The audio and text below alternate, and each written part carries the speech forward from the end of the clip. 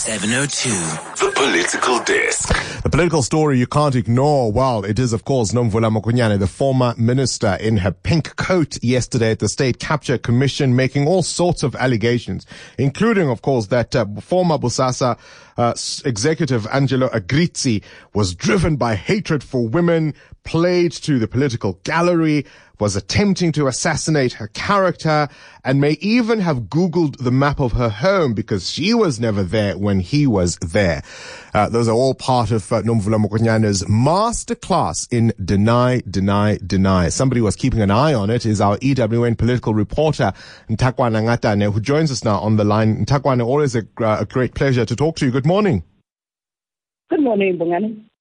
I mean, it's a little difficult to follow what Nthakoana had to say yesterday. I mean, some of her denials are quite specific, but she started off, of course, in her testimony by giving lots and lots of information that didn't necessarily dispute a lot of the facts that Agrizzi laid out when he testified. Look, she painted a picture of herself, obviously, as a freedom fighter, liberation icon who has been at this since the age of 15, and saying that because of that, her house, her homes, various ones have been under attack with bombs from a very young age, and even break-ins as a premier of Gauteng, but went on to say that even her family was persecuted, struggling to hold back her tears as she spoke about her son who passed away, saying that the media had persecuted him just because he was Nomvula's son. But of course, saying that Angela Agrizzi also even confused the two sons just to get at her, and that one who had been taken in for rehabilitation by Bosasa, it was not because of her, but also denying that or rather saying that her daughter now is being harassed, and also denying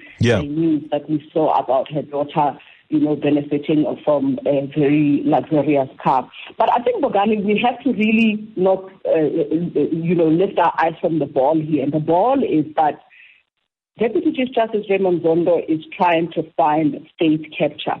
And where did Nomvula feature in state capture?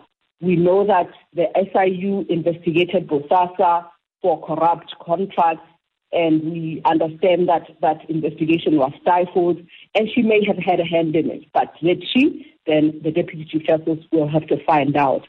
But if he does, then it means that, or even if he doesn't, then it means that the NPA has to continue with its investigations and charge people who were involved in that Bosasa corruption. But also he has to verify and corroborate through, testimonies that were given by people like Angela Agrizzi and others about people like Nthakoana. And finally, it speaks to what does it then mean for governance in South Africa and the criminal justice system. Yes. But also, what does it mean for governance in the ANC and, Lutuli House, where she is currently. So all of these things, we cannot lift our eyes off, even if she now claims that this is about women being persecuted herself and former, South African Airways chairperson.